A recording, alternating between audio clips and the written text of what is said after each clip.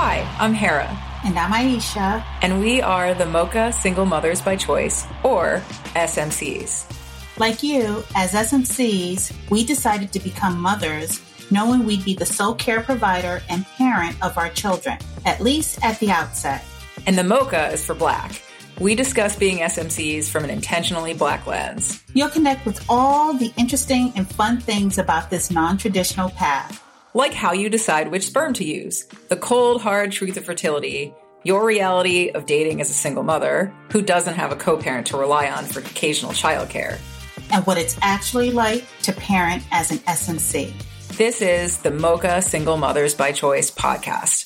Welcome to our Ask Me Anything episode. So Aisha and I have been collecting questions over the last couple of months, just general questions that tend to pop up in both our space and also the larger SMC space. And so we're going to go through these topically and just have a girlfriends chat about some of the stuff that really ends up coming up when people are trying to approach this path. So Aisha, the first topic we talked about discussing was navigating donor conception as a family. So one of the things that comes up a lot is like how to deal with the new DNA technology, like 23andMe, Ancestry DNA. Should I add my child's DNA and find the donor? So I think that's a weird question because I feel like whether or not you do DNA, like should not be to find the donor. But what are your thoughts about this, Aisha? I have so many thoughts. I'm one of those people who I don't open up Pandora's box, right? So I signed an agreement that I would wait until my child was 18. That's one part of my thought process. The other part of my thought process is that I don't want my children's DNA, their identifying information, their private information out there. And so I consider their DNA to be private information. And so I think that if it is something that they put out there, that it is something that they put out there when they reach an age of understanding what the implications could be. And so at 3 and 8, they're not there yet. So I personally am not going to do that. Putting my own DNA out there would be a decision I feel equipped to make. Putting theirs out there, I'm not at this point. So I definitely think this is a personal family decision. And I would just recommend moms make sure that if you do this, there's a way that you can make it anonymous. So basically you can see your child's ethnicity and, breakdown and all that stuff, but you can make them anonymous to external folks. I recommend doing this because you don't know who in the donor's family has done it, and you don't want to accidentally blow up his spot by having your kid's DNA be discoverable by grandma, for example. So I would just recommend that if you choose this path, I would just make sure it's anonymous. And then when the child's 18, they can decide whether or not they want to make it discoverable. And that could be a way where they connect with donor siblings that you may not have previously connected with, or potentially the donor themselves. All right. Next question. What's your approach to telling your child their conception story? So I know we always talk about tell them early and tell them often. And I will say that for me, I use that time before they were talking and understanding me to sort of practice. Mm-hmm. And part of it wasn't even just telling them, but how do you deal with the public? Mm-hmm. Like, for example, people asking you why you're pregnant and you're not married. And I also think a lot about, you don't have to tell everybody everything either. You can decide to tell them what you're comfortable with. And really just thinking about, like, do I want to get into this with the person standing in front of me? Because for me personally, the only people who in my life who have a right to know are my kids. I owe all the explanations. Whereas, somebody from work or someone in the grocery store, I'm going to tell them whatever I need to tell them just to end the conversation. Or if I care about the person standing in front of me, I might elaborate more. I try to be as honest as possible with my kids because I don't ever want to get to the point where they have any resentment about their conception because I withheld information. How about you, Aisha? Right. And, I also ascribe to tell them early, tell them often. Since I have egg donor and sperm donor as part of my conception story, the way that I've approached it is that there are three things that are required to make a baby.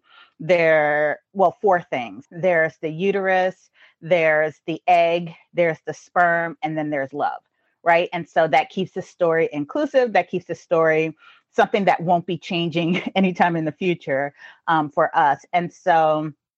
And I've started similar to you before they were able to talk as a means of getting my head in the game and getting me comfortable with the story so that it rolls off my tongue.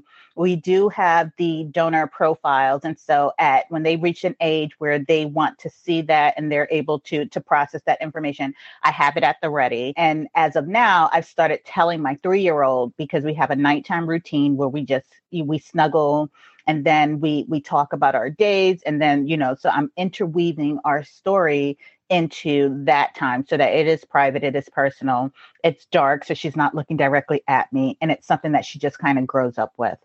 So that's my approach.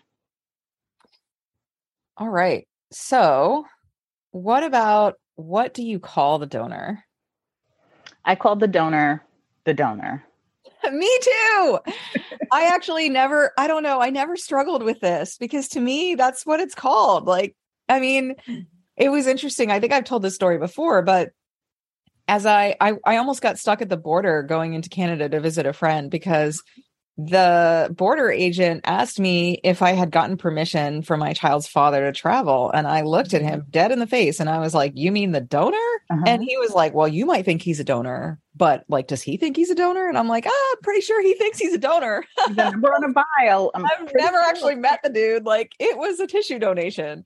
But yeah, I think anything else is confusing because technically this is a biological father. But I think even using that terminology on a regular basis can be confusing because a father to me is similar to a daddy, and that's a parent. And that's not what happened here. Right. And similar to you, I think the waters get muddied quite a bit because in a dating situation, I told a man that I used a donor and he was like, "Well, is it just the dad and y'all broke up badly and you're calling him a donor?" No. So I've started now using more precise language, a donor from a sperm bank, so that they clearly understand, the context. No, but this kills me. I feel like we've had this conversation before too. I really get irritated when people call deadbeat dads donors because a donor to me is somebody who made a very kind donation and allowed me to have my family. And so that's somebody that in my household, we respect and cherish as for the generosity of this person. Right. Whereas when people associate a negative connotation with donor, it just bothers me because I'm like, that's not a donor. That's a deadbeat dad. And there is a difference. Right. I agree. Okay. So this one comes up a lot. And I love the fact that we have been able to grow with our children and parenting in this community because we are dead smack in the middle of a lot of these questions. So when did you start or when should you start seeking out donor siblings? We'll be right back after a quick break. The heart behind the iMom podcast is storytelling because every mom has a story to tell. I know that when I talk to my friends who are parenting and we share stories, we all end up feeling less alone and more capable of loving our kids well. You can find information everywhere on the internet. Some is bad parenting advice and some is pretty wise. We like to think there's a lot of wisdom on imom.com, and when you combine that signature wisdom with a great story, it brings parenting to life. We want a mom who's listening to see herself and her kids in these stories and rest in the confidence that she is the perfect mom for her kids. Check out the iMom podcast with new episodes every Monday. So I think this is very similar to the DNA question in that I think it really depends on how the family feels and the family's comfort level. I would recommend people not seek out donor siblings if the concept makes them super uncomfortable at that point in time. You could evolve and change your mind. For me, I was almost immediate with it. I I sought out people who were pregnant at the same time. And I feel very fortunate for having done so, because some of these moms, we were pregnant at the same time and we were going through it together. And I think we formed a bond as a result, because we were carrying relatives, right? And so I formed some really great relationships with the families, which I feel really was important to me, because I didn't know whether or not the donor would ever be interested in contacting the kids. You know, at 18, they can choose to contact him, but if he doesn't want to have a relationship, that's completely his prerogative. And so I wanted them to have the opportunity to connect with essentially family on that other side. And I've been very fortunate that we've had several sibling families that are also interested and excited about the relationships. So it's been a really positive experience for us. How about you? In the SMC spaces, we see a range of emotions around this topic, and people will evolve. You get it from people that are just like, no, I didn't come to this path to choose extra family members, all the way to I'm all the way out there and open. Let's find the people. I think I have evolved on this topic. And I think you do it in the best interest of the kid, regardless of how fearful you are. I'm nervous about the unknown, and that is the unknown of the kids as well, because people are raised in different environments. I'm also a bit leery because there are non-Black people, non-people of color also using donors. And I don't want to be that token in your life of access to Blackness or what have you. But that's a totally different topic. So for me, I did not seek out donor for my first child. I allowed myself to process what it could possibly mean. And so I started when my eldest was about 18 months. And then that's when I was just like, okay, I feel ready. Things have settled and let's go ahead and now do this. So I signed up with the sperm bank, sibling registry. And then I found a wonderful donor sibling mom, and it has just evolved. Now, I will say that I am also the type of person that just because the floodgates have opened doesn't mean that I need to have a relationship with everybody. Now, I have a relationship with 2 families and I'm good right now. And so the kids have grown up together. They are aware of each other. We've done family vacations together. And that has been a real deep joy for me. But I'm going at my pace. So I think as long as you do something so that the kids, you soften the entry for your kids so that they do know that this world exists, that these donor siblings exist, and that you've made connections with a few families. The rest, the kids will take up the mantle and they will own their relationships. But I needed to do my part to begin the conversation, to open the gates, to let them know that my child exists and is part of this.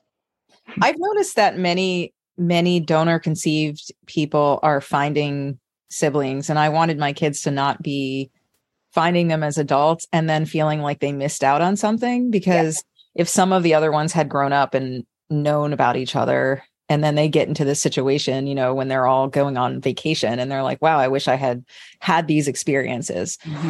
So I wanted to make sure to give them that opportunity.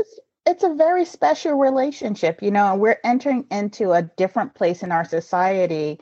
And it is a privilege to be part of another child's ecosystem, another child's life. Like, I adore the little boy. Like, he's scrappy, like two donor sibling boys. My daughter is so far the only daughter and the oldest. And so it is quite a joy to watch them interact, but to also be a trusted adult in the lives of the little boys as well. So there is that.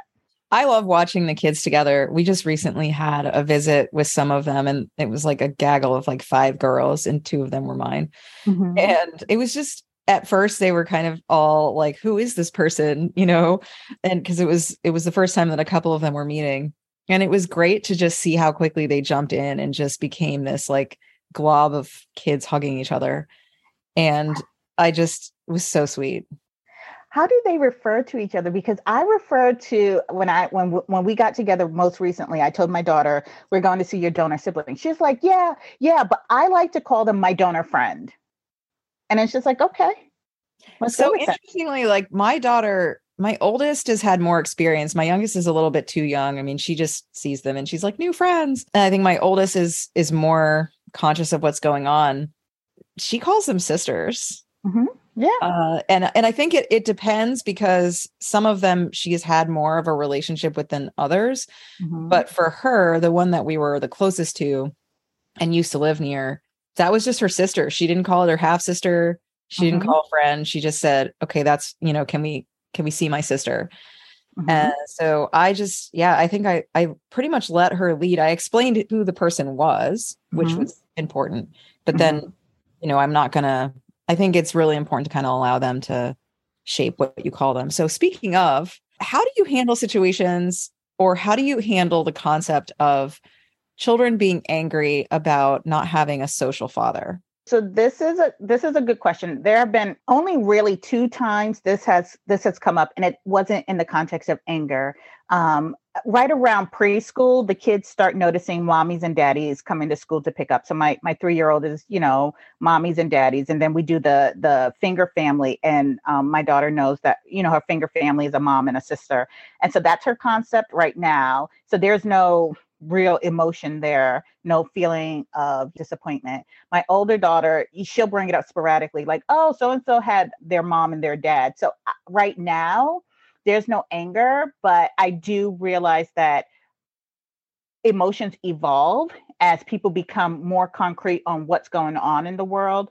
And so I'm just flexible to be open to hear her feelings on the topic, because she's going to go through puberty and have a range of emotions. And so I'm just remaining flexible, but trying right now to create an environment and space for her to feel comfortable expressing strong emotions, and to be able to have tools to kind of talk them through. So that's what I'm doing for right now. But in terms of, I think people have a right to feel however they're going to feel. And then we process those emotions, because reality is not going to change. So, yeah.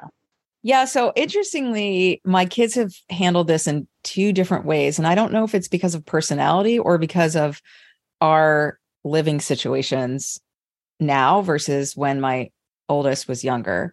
So for the first for the first 5 years, it was really just me and my oldest before my youngest was born. And so when my youngest was born, my parents were living with us, which was intentional, because I knew my limitations about what I could do without more of a community support.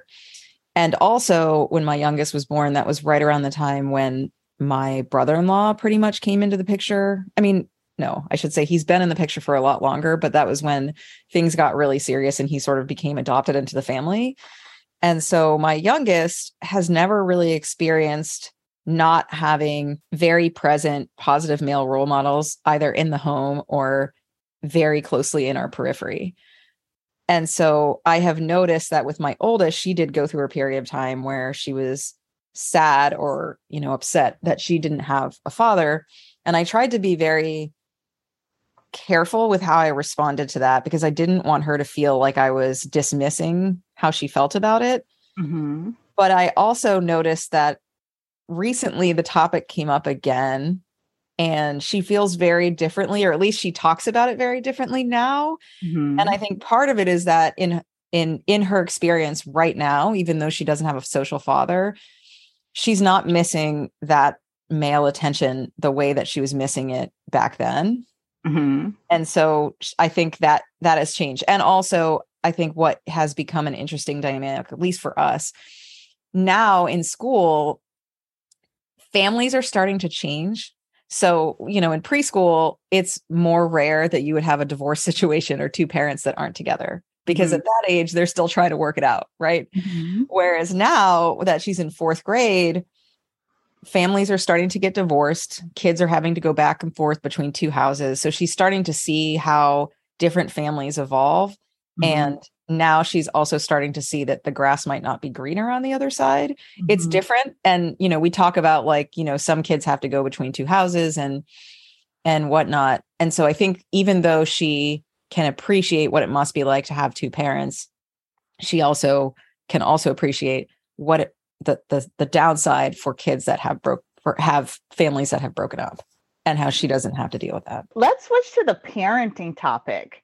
So we get this a lot. We get a lot of new parents in our group, and we watch and we just want to virtually hug them because it's just like, oh my. Okay, so let's start from the very beginning. I'm newly pregnant and not yet showing at work. What do I tell people if or when they ask about the father? Yeah, this one is interesting because I remember going through kind of an awkward stage where I was comfortable with my choices, but I also didn't like the fact that people are nosy AF and they will ask you all kinds of really intrusive questions.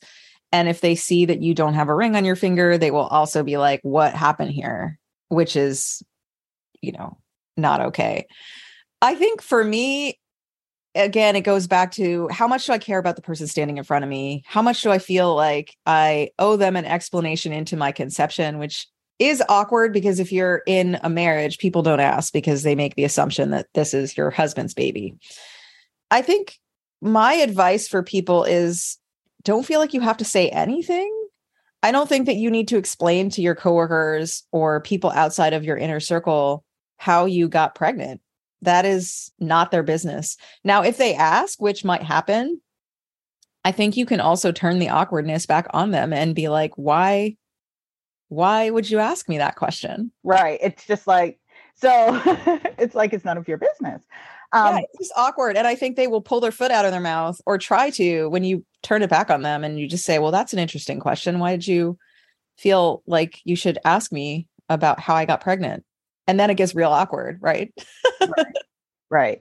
Yeah, I did not get that question. And I don't know if it's because majority of my team was remote. I was also transitioning in between offices. So I did not get that question. I was more so the one that's just like, I'm expecting, my maternity leave will start XYZ and just keep it moving. And then, everything else, I talk about my kids, throughout work. I am open with being a single parent. So I never really had that. People were genuinely happy for me. So I didn't get any awkward questions. I think I may have said once or twice that I'm a single mother by choice and just leave it out there for people to Google. But I can also say I'm a solo mom, and it kind of cuts off some of that because they don't, even getting into the SMC thing with somebody who is just not, it's not part of their, it's not even, to me, it's not about, obviously I'm out here with my SMC status, right? But a lot of people just don't understand and they'll come at you with their ignorance. So that's why I say, like, assess how much you care about the person in front of you. And if you care about the person in front of you, then yeah, do the work, right? And tell them all the things and be like, hey, this is what I'm doing. You have any questions, let me know. But what I caution women about is that imagine how many microaggressions we as Black women deal with just moving through the world as Black women. And then having to explain what an SMC is, why I chose this path to some well-meaning white coworker is just not something that I typically.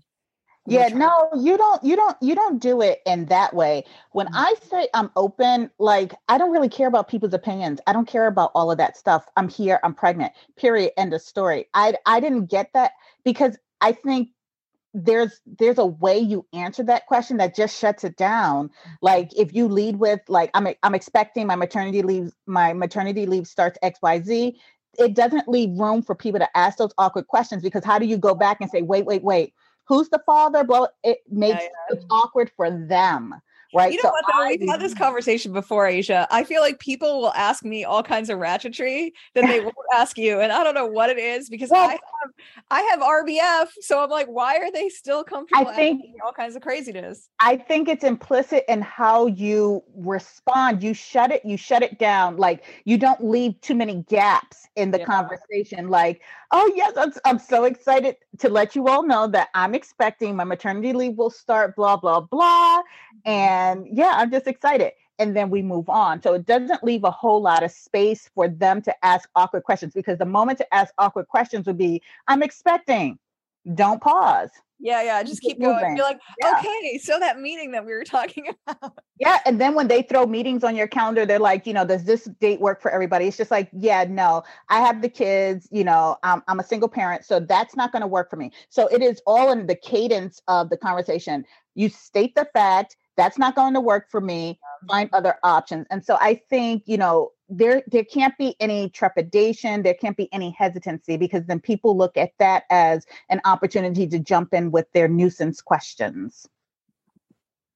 Okay, so before we wrap, one of the questions we have been getting a lot, and I think this has become increasingly asked post-pandemic life, it's, can I work from home with my newborn? And I think that because working from home and remote jobs have become so pervasive, there is an assumption that working from home means you can be at home and be as yourself with your family while you're working.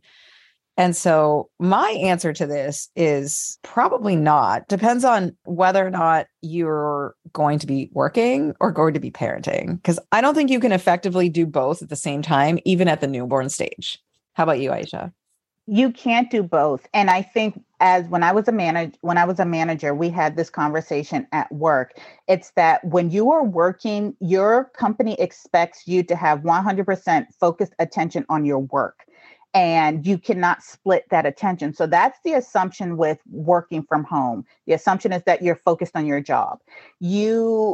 Children, little people don't necessarily respect boundaries. And so also, depending on the nature of your job, you may or may not be able to flex your hours and things like that. But I know for the jobs that I work, I have deadlines, I have specific meeting times, and trying to weave childcare in between that. I did it in the pandemic and it nearly killed me. Most companies will expect you to have childcare. If you are working a standard 9-to-5 day, they will expect you to have childcare. So if there's children noise in the meetings, it reflects poorly and it could be a performance issue. So I would be really, really hesitant to do that. So that would be my response. So I think during the height of the pandemic, when the daycares and schools were closed, that was a different situation, because then everybody knew that there was really nothing we could do and it was just best effort, right?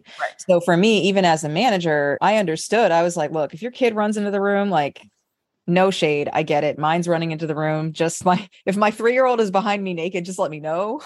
Like, I will blur out my screen so that it doesn't. So, but I think that one thing that I will say is remote work can give you a level of flexibility that I appreciate as a parent. Now, flexibility is super important, but that certainly doesn't mean that you can replace it with childcare. Right. So I do recommend, if a woman is looking for a job that could potentially be more conducive to an SMC lifestyle and remote is an option, that's awesome. Because if you can save on a commute, for example, and have daycare close to your home, or even have a nanny situation where you can work in another part of the house, that can be a really great situation, because you can have a little bit more, I won't say work-life balance, because I actually don't think that that's attainable, but I think work-life boundaries is important, and making sure that you can be in the moment for what it is you're trying to do. Be it, I'm in the moment for work right now because I know that I'm the only person financially responsible for this child. And then when you're in your parenting, being fully present for your kid and not worrying about what's happening at work. I agree. We have many more questions that came in, and stick with us for next week. Well, Pod, thank you so much for taking the time to listen. If you like what you heard, share us with your girlfriends. We'd love to hear your thoughts. So tell us what you thought of this episode on social media. On Facebook, we are at Mocha SMC Podcast, and on Twitter and Instagram, we are at Mocha SMC.